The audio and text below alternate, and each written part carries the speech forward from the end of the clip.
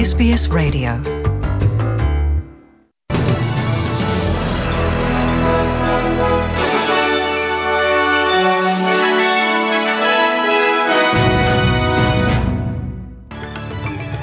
Young Aboriginal man remains in hospital almost 2 months after being shot by NT police.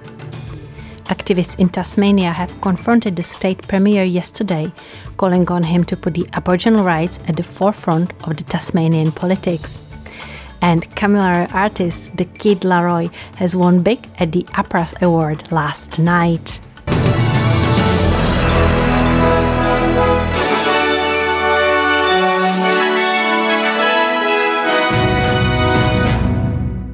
A nurse has broken down while giving evidence at the coroner's court, reporting that Yota woman Veronica Nelson should have been taken to hospital immediately before her death.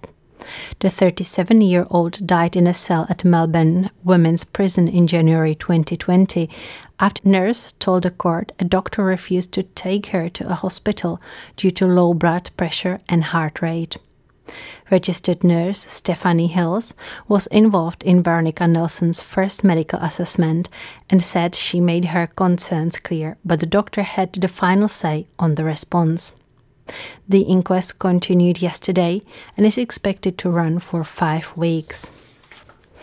The family of a young Aboriginal man shot by NT police in March say it could be a year before he's well enough to front court. Peter Skeen remains in Royal Darwin Hospital almost 2 months after the shooting. AAP reports that the Northern Territory Police have been accused of acting inhumanely when officers allegedly shot the Indigenous man armed with a spear 4 times. Senior police have previously declined to say how many rounds hit Peter Skeen when officers fired 6 shots at him near Darwin on March the 8th. Gary McLean reports for NITV News. Peter Skeen was too unwell to attend a brief court hearing in Darwin. Outside, his family spoke of the injuries he received when he was shot by police in early March. Roland Link is Peter Skeen's uncle. He spoke to the media yesterday. 4 bullet wounds, couple to the chest, 1 skipped his neck, 1 to the abdomen. They've had to cut him open because it's hit a main artery. He can't do no MIR scans or nothing, because of the shrapnel still in his body. Police officers fired 6 shots and also deployed a taser, and it's alleged Peter was carrying a spear when he was shot. He's been charged with going armed in public, assault a member of the police force and recklessly endangering life. But his lawyers today expressed frustration over a lack of evidence provided by the prosecution. Lawyer Clancy Dane confirmed to NITV News that there is not enough materials. We've been trying very hard to get a copy of the case against him, the brief of evidence. Unfortunately, today, all we seem to have received was a single police officer statement, which was not a statement of either of the police directly involved in the shooting. Peter's family insists they'll be fighting the charges. Yeah, of course we're going to fight the charge against him. Yes. It's unhumane what happened. 5 metres away from a person and shoot him 6 times. They've also set up a GoFundMe page to help cover legal costs. The matter is set to return to court in June. Activists in Tasmania have confronted the state's minister yesterday, calling on him to put the Aboriginal rights at the forefront of the Tasmanian politics.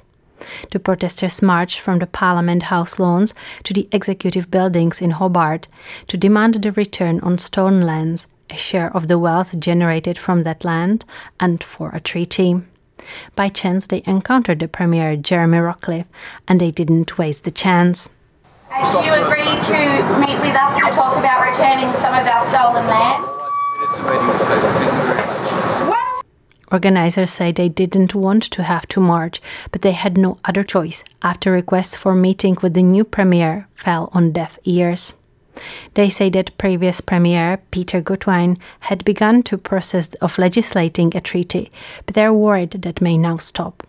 Nala Mansell from the Tasmanian Aboriginal Centre spoke to NITV News. We have been stripped of our rights and we will remind the Premier that we've been waiting for far too long. We will continue to march the streets and we will continue to do whatever it takes to see some form of true action for the dispossession of our people. Dozens of people opposed to projects being undertaken by energy company Santos have travelled thousands of kilometres across the country to protest outside the company's annual general meeting. Gomeroi native title holders from northwest New South Wales and Tiwi traditional owners from the top end of the Northern Territory travelled to Kaurna country in Adelaide. Two of the protesters managed to enter the AGM, where they issued Santos with a notice of trespass over their proposed Narrabee project, which would see up to 850 gas wells being drilled in the Pilaga forest. Also joining the protest are the Tiwi traditional owners, who are concerned about the Santos' plan for a multi-billion-dollar oil and gas project off the top-end coast. Craig Winston, Tiwi traditional owner and spokesperson, told NITV News that the message to those attending the meeting yesterday was clear.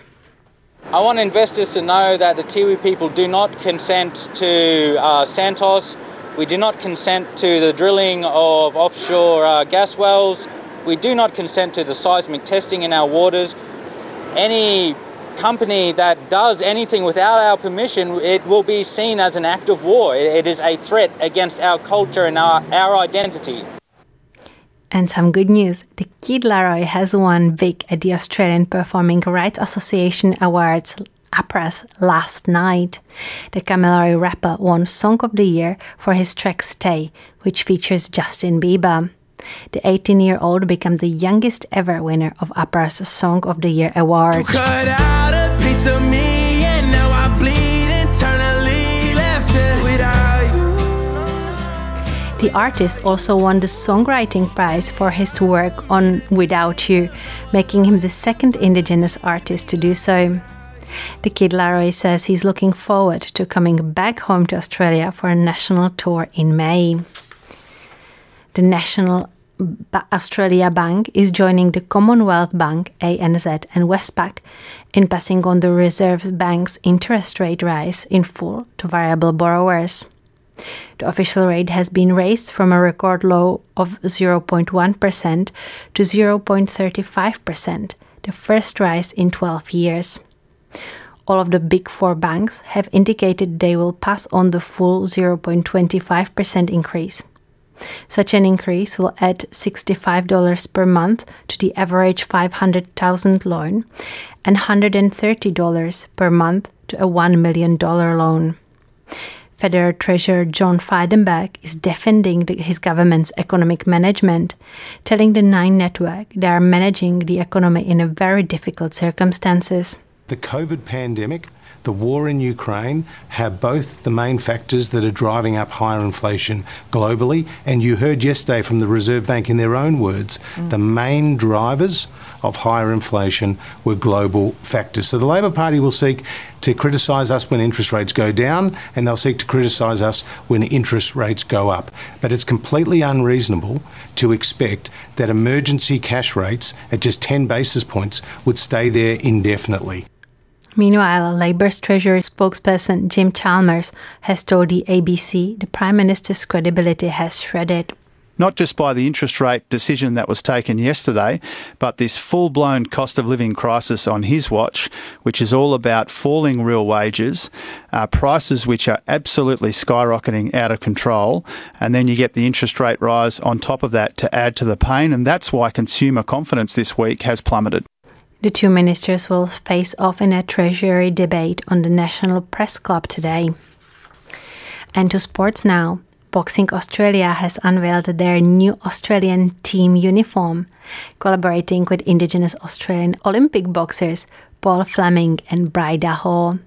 The two designs will be used both by the men's and the women's national boxing teams in international competitions. Paul Fleming says the inspiration was united between Indigenous and non-Indigenous Australians. Very fortunate. Boxing opened my eyes to it, so to the world. So that's kind of my thing, is walking together, no matter where we're from, our history, our past, and that we're walking this journey together. So that was my story. And now let's have a look at today's weather. Broome is sunny with the tops of 36 degrees, Perth sunny and 22, Adelaide showers and 17, Melbourne, showers and 16. Hobart, also showers and 15 degrees. Albury-Wodonga, shower or two with the tops of 21. Canberra, showers and 18. Sydney, possible late shower and 25 degrees. Newcastle is mostly sunny and the tops of 25. Townsville, mostly sunny and 30 degrees. Brisbane, possible shower and 25. Cairns, mostly sunny and 30 degrees. Darwin, also mostly sunny and 35. Alice Springs today is partly cloudy and 26 degrees. And Torres Strait Islands today are also partly cloudy with the tops of 30 degrees.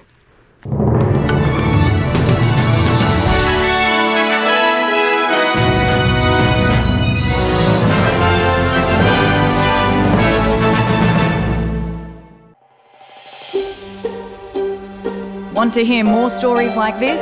Listen on Apple Podcasts, Google Podcasts, Spotify, or wherever you get your podcasts from.